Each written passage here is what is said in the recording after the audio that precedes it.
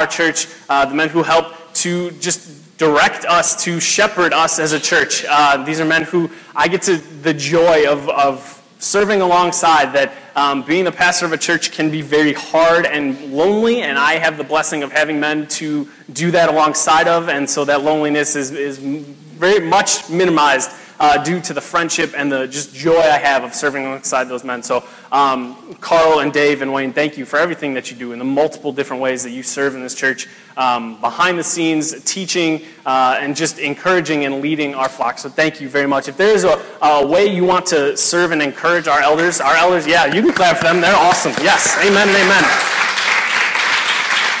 If you want to serve and care for the elders of this church, pretty much every other Thursday, but you can just do it every Thursday at 8:30 in the morning. We get together for our elders meetings where we get together and pray and just meet to talk about business, talk about just where the church is going. So 8:30 on Thursdays, if you can just set a reminder for yourself and pray for the elders of this church for wisdom, for discernment, for unity, that would be a huge blessing to us and to this church as a whole. So thank you again for elders for everything that you do. So this morning we're going to continue in our Proverbs series.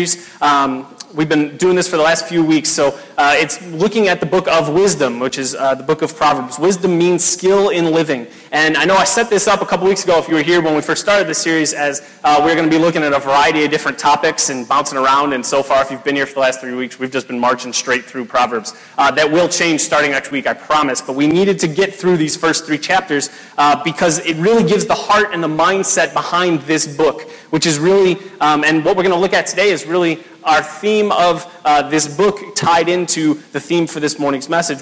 Because I don't know if you're like this, but for me, at different points in my life, especially when I was a subordinate to someone, if I had a job, if I was in school, whatever, if someone gave me a task and I didn't know why I was doing it, I tended to not do it or do it well. I always functioned better when I knew the reason why. I always knew, but even if it was a task I didn't like or didn't want to do, if I had the why, it helped me to respond better. It helped me to focus and do the job better. And so really the first 3 chapters of Proverbs are setting up the why for the rest of the book.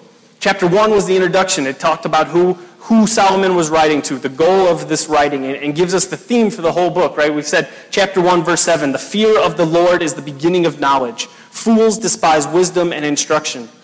And it really, chapter 1, revealed the desire behind the writing of the rest of Proverbs. Chapter 2, last week, we looked at the value of wisdom, how it is more valuable than gold and silver, that with wisdom comes an understanding and knowledge and of righteousness, a knowledge of justice, and a way to avoid temptation and evil. And so this morning in chapter 3, in today's passage, Solomon lays out for us pretty clearly, if you want to live an abundant life, if you want to live a peace-filled life, it's there for the taking. Even though in today's culture that's going to get pushed against. Today's culture pushes against and tries to drown out the voice of wisdom, which can make it hard to pursue wisdom when we have noise coming at us from every different direction. If we will listen and follow, what Solomon will say is, if you will listen and follow these commandments, abundant life is there to be found. And so that's what we're going to talk about this morning. I'm going to pray, and then we will jump into Proverbs 3. So please bow your heads and pray with me. Heavenly Father, we thank you for today.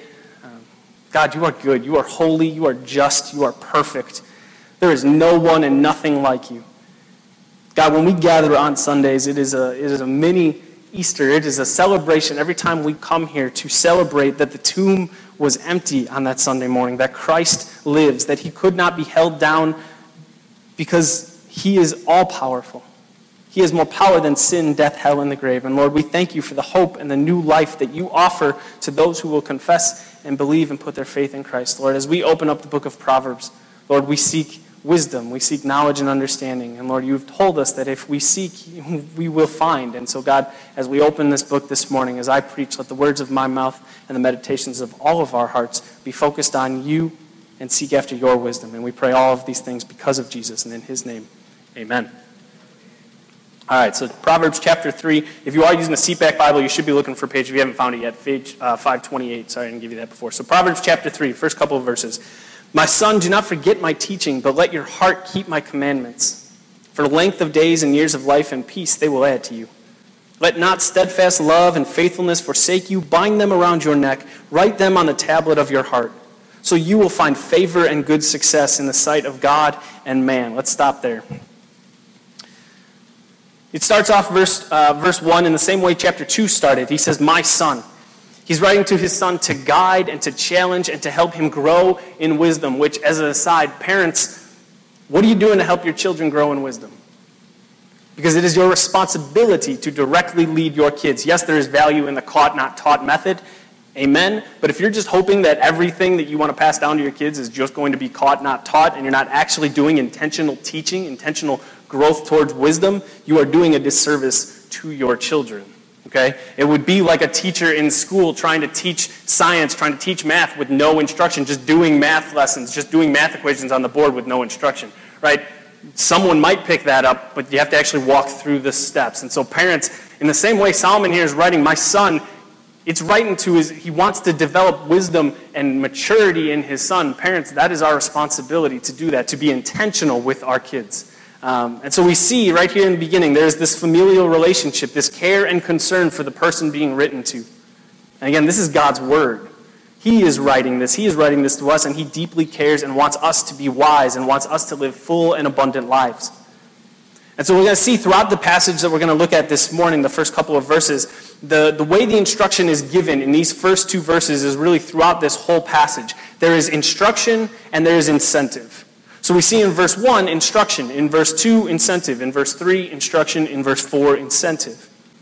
See, when God gives us instruction on how to live, he doesn't say, do it because I said so. It's follow for a reason. Follow for a purpose. Even if you go all the way back to Genesis, in early Genesis, and the Lord God commanded the man, saying, you may surely eat of the tree of the garden, of every tree of the garden, but of the tree of knowledge of good and evil you shall not eat. For in that day, if you eat of it, you shall surely die. So we get the instruction, eat of every tree, don't eat of this one tree. And the incentive is, if you don't eat of this one tree, you won't die. Right? So instruction, incentive. That's a pretty good incentive, not dying. So don't forget is what he's saying here in Proverbs. He says, don't lose focus. That word keep in verse 1. My son, do not forget my teaching, but let your heart keep my commandments. It's keep watch. It's be alert, be on guard, like a watchman at his post. Make sure that you are alert. Make sure you are scanning. Make sure you are paying attention, keeping a watchful eye in what you are believing. What is your heart focusing on? What are you following? What is the truth that you are believing? Keep watch over these things, because there are two ways to go. Over and over we see in the book of Proverbs. Foolishness, which leads to death, and wisdom, which leads to life. And so the question we ask ourselves in these first 4 verses is, where do you find peace? What is it that you are counting on? The word is shalom when it says, for length of days and years of life and peace they will add to you. That's shalom. It's not just the absence of war. Yes, it includes that, but it is having a positive relationship. It's safety. It's completeness. It's a state of favorable circumstances. So where do you find shalom? Where do you find peace? The obvious church answer is Jesus. And yes, that's true. But is it really true for you? Ask yourself, what's the situation? What's the circumstance in which you will be complete, in which you will be at peace, in which you will arrive? Is your thought, if I just get that promotion, then I'll be set? If I can make just a little bit more money? If that person would just love me back the way I love them? Or maybe you're on the opposite side. Maybe you think, you know what, because of my money, because of my status, because of who I am, because of my family, my job, my reputation, I'm good. Things are good. I don't need anything else. See, if you are seeking or trusting in anything and anyone other than Jesus Christ for your peace, you will be let down.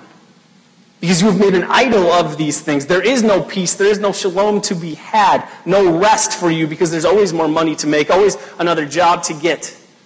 That person that you have put so much faith in, that if they would just care for me the way I care for them, then everything will be great. That person will eventually break your heart. Your kids will eventually break your heart. Everyone will fail you, because we are sinful, flawed people. There is one long-lasting, tried and true source of peace, and that's Jesus Christ. And if we seek peace in Christ, we will be able to follow the instruction that we see in verse 3. Let not steadfast love and faithfulness forsake you. Bind them around your neck. Write them on the tablet of your heart. These things are to be a mark of a follower of God. Do not let these things forsake us, leave us. Steadfast love, we looked at that word last week. That word is hesed, loyal love. And faithfulness is truth. These again are tied to wisdom and morality being connected. And where are these things found? They're found in the Word of God. This idea of writing these things on the tablet of your heart, binding them around your neck, it's a reference back to Deuteronomy 6. In Deuteronomy 6, starting in verse 4, it says, "Hear, O Israel, the Lord our God, the Lord is one. You shall love the Lord your God with all your heart and with all your soul and with all your might. And these words that I command you today shall be on your heart. You shall teach them diligently to your children, and shall talk of them when you sit in your house, and when you walk by the way, and when you lie down, and when you rise. You shall bind them as a sign on your hand, and they shall be as frontlets between your eyes. You shall write them on the doorposts of your house and on your gates." This is probably, at the time of Proverbs and even at the time of Deuteronomy, it was more written as vivid imagery than actual instruction. But this idea actually, the thought is keep this close. Keep God's word, keep God's law close. It should be regular conversation. It should be with you all the time as you come in and out of the house, as you sit, as you talk, as you hang out. God's word, God's instruction, God's law, that should be a regular part of your life. And over time, there became this literal interpretation of this. And so something called phylacteries were... Basically, what a phylactery is the...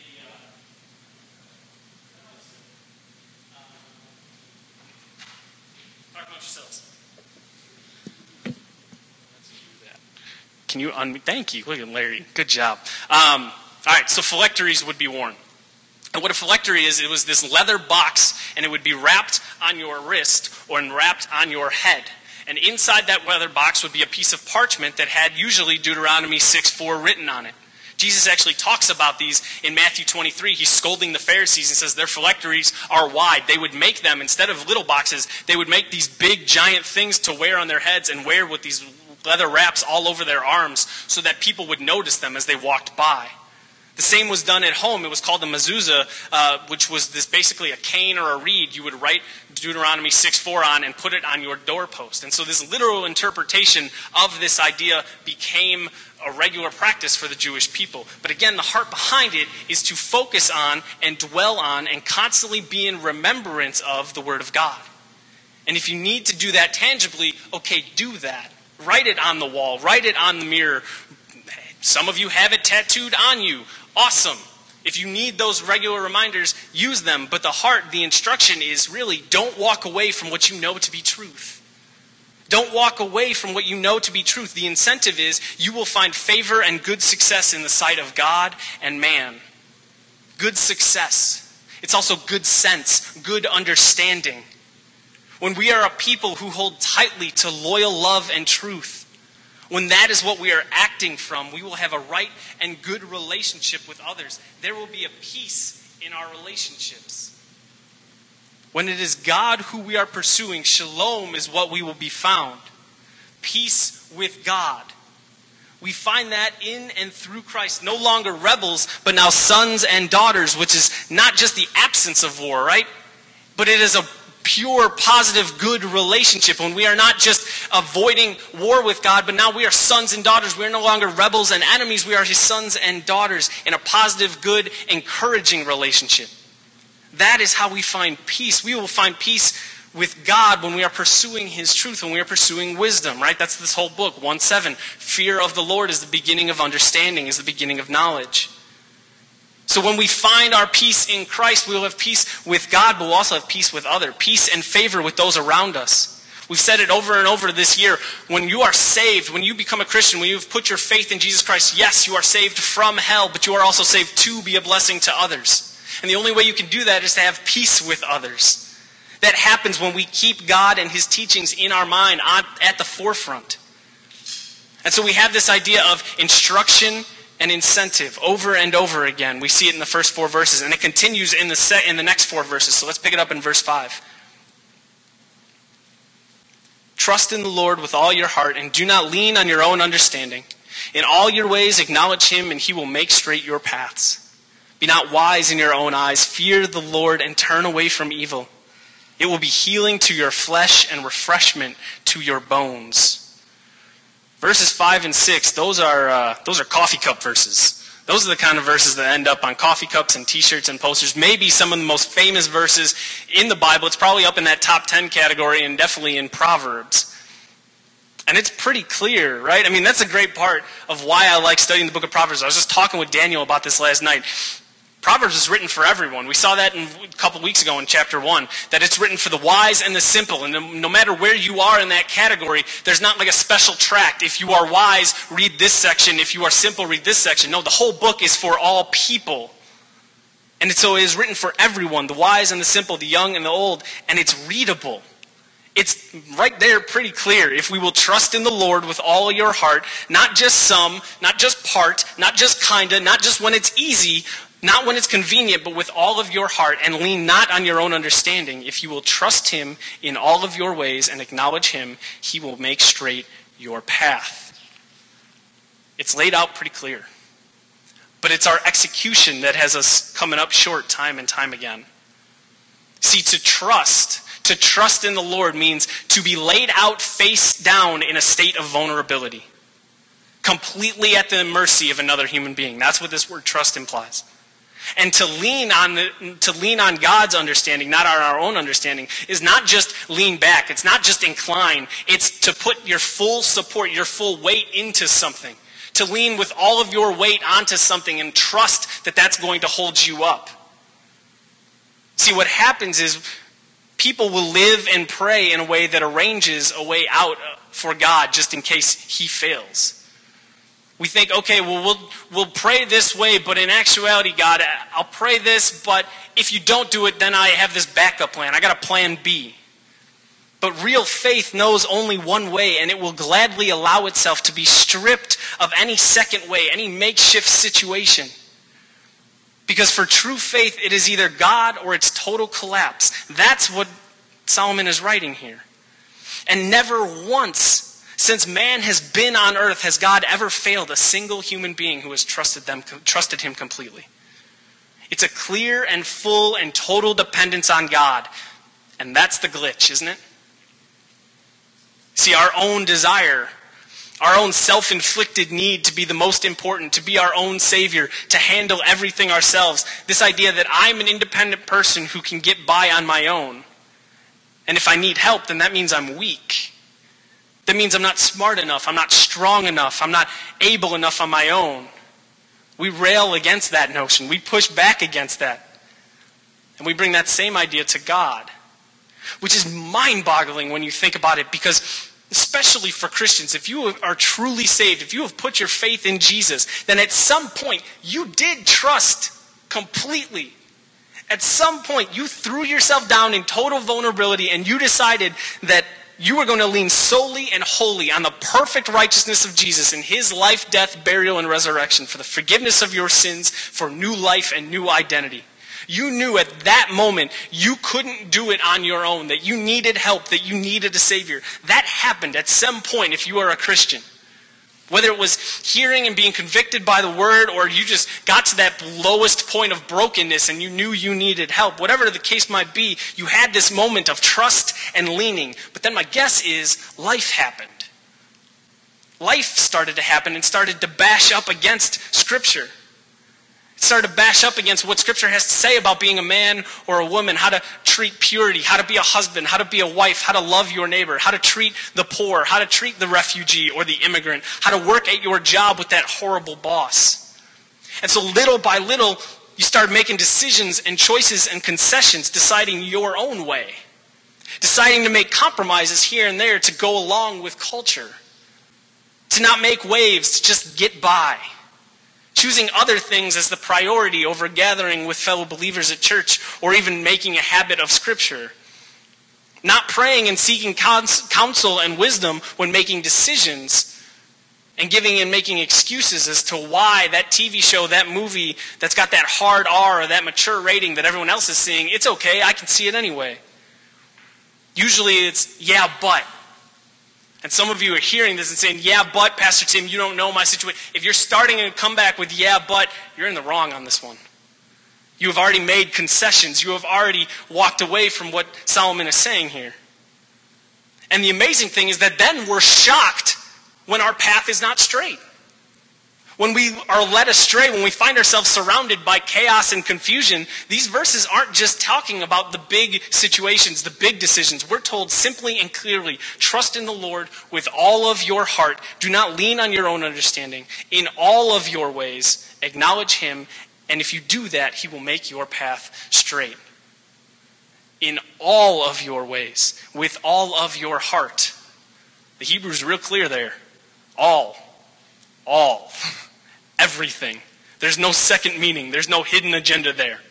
All of who you are. All of your ways. Now you might be here this morning, and if that's you and you realize you've made some concessions, you've made some excuses, there's grace to be had. There's always more grace to be had in Christ. You can't out-sin God's grace. There's always more forgiveness. There's always more of him to be had. But we see again this instruction and incentive. And again, he repeats himself, basically saying the same thing in verses 7 and 8. In 7 and 8, he says, "Be not wise in your own eyes. Fear the Lord and turn away from evil. It will be healing to your flesh and refreshment to your bones. Be not wise in your own eyes. Fear the Lord and turn away from evil." Wise in your own eyes, the world wants to call that being self-assured, being self-confident. The Bible calls it arrogance, self-centeredness, and foolish. Proverbs 26 says, "Do you see a man who is wise in his own eyes? There is more hope for a fool than for him."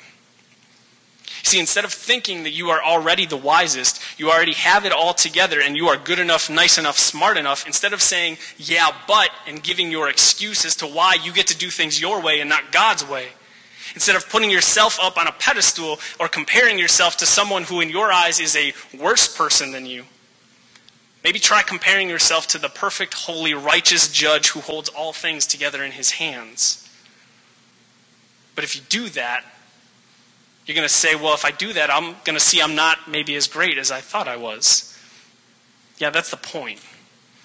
That's the reality of the situation. But if instead of pride and arrogance found in your own fake and vain attempts at what is good, if instead you will gain a fear of the Lord, right? We've talked about this phrase, a healthy and right understanding of who we are in comparison to who God is, which will cause us awe and reverence for God. That can fuel us to turn from evil. Depart and go in the opposite direction of evil. That's what repentance actually is. It's turning in a completely different direction, putting your back to whatever the situation is and going in the opposite direction. It's turning away and running away from that situation. The wise person, the humble person, will fear the Lord and turn away from evil. Note that you have to actually turn away, though, which means evil is here. See, Christians, we aren't just called to live in a bubble, hiding from the world, hiding from evil, but rather when we encounter it, not if, but when we encounter it, we find ourselves in it, we turn away from it. So again, we see verse 7, instruction, verse 8, incentive. Be not wise in your own eyes. Have the fear of the Lord, turn away from evil. Instruction, incentive, it will be healing for your flesh and refreshment to your bones. You are not just a body, you are not just a mind, you are not just a spirit, you are all of these things. And while your mind and your body will one day fail and need to be renewed, your spirit is eternal. But these things are all connected. See, sin has consequences. It takes its toll on us in multiple ways, sometimes physical. Even think about when you know that you have to have a hard conversation with somebody. Maybe you have to confess something to them. You have to apologize for something. And you know you're in the wrong. And you put off that conversation. You put off that conversation. And the longer you put off that conversation, the more you let that fester, you start to get physically ill. You start to carry your stress in your stomach. Your muscles start to get tighter. You start to get physically ill because you are not just skin and bones. We are more than that.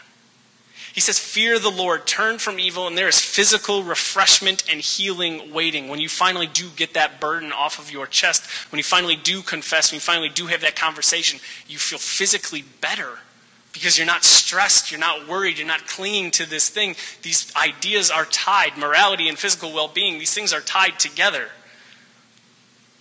See, this morning's text doesn't have tricky parables. There really isn't a need to have to consider historical setting or how this is going to be received at the time. This is pretty clear instruction from God. This is God speaking to us this morning. Right here, right now, your Creator is talking to you. He knew that you'd be here. He knew you would hear this sermon this morning.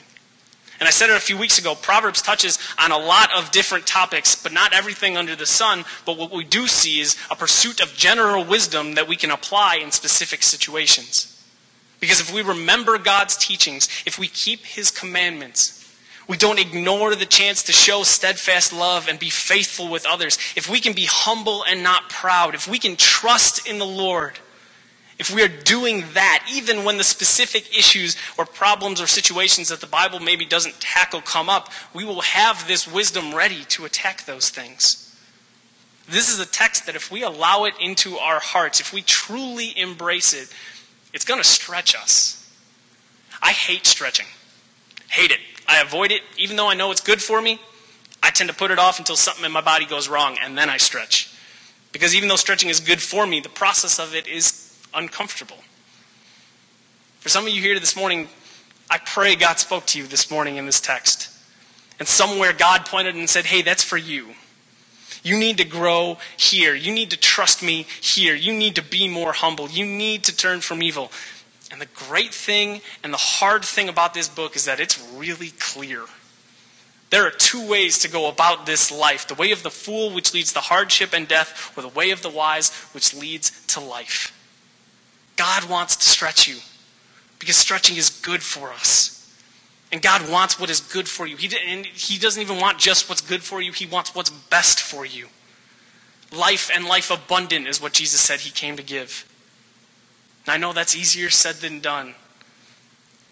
Sometimes you might say, you know what, I'm really in it. I've really messed up and there's a lot of decisions I'm going to have to change. You start with one. You work on one. You work on, I'm going to pursue God today. I'm going to trust God today. I'm going to lean on Him today. Don't worry about tomorrow. Don't worry about next week. You worry about today. And when tomorrow comes, you do the same thing. You focus on one at a time. It is moment by moment decisions. What are your priorities? Is your relationship with God a priority or just something that gets fit into the schedule when it can? What decisions, what choices need to be repented of, turned away from, and left alone? God wants what is best for you. He is trustworthy. He is faithful, and He loves you. So He gives us instructions like this so that we might pursue life and life abundant. My sons and daughters, do not forget my teaching, but let your heart keep my commandments. For length of days and years of life and peace they will add to you. Let not steadfast love and faithfulness forsake you. Bind them around your neck. Write them on the tablet of your heart, so you will find favor and good success in the sight of God and man. Trust in the Lord with all your heart, and do not lean on your own understanding. In all your ways acknowledge Him, and He will make your path straight. Be not wise in your own eyes. Fear the Lord and turn away from evil. It will be healing to your flesh and refreshment to your bones. Let's pray. Heavenly Father, we thank You for today. We thank You for this opportunity to gather together to worship You. God, we thank You for texts like this that, God, they're hard and they convict us and they challenge us and they make us think and they make us think about the way we live. And God, that's You. That's You being the dad that You are, loving and caring for us. God, You call us to trust You. You call us to follow You. And God, we want to have hearts that do that. I want to have a heart that does that. I want to long after You. I want to not choose my own way. Because I'm tired of falling into messes because I'm trying to do my own thing. God, help us to be wise. Lord, give us wisdom. Give us wisdom and give us the boldness and the courage and the trust to stand up against culture, to stand up against the world, to stand up against the sins that we have been so easily entangled by. Give us the courage and the boldness and the strength to be able to fight against those things, to turn and flee those things. God, You promise us, You give us incentive after incentive. You promise us good. You promise us straight paths. You promise, You have showed us this is the way to do this life the best way possible. God, give us the smarts to do it, to pursue these things. God, help us to trust You more. You have called us to be lights in this world. Lord, help us to shine brightly. We pray all of these things because of Jesus, and in his name, amen.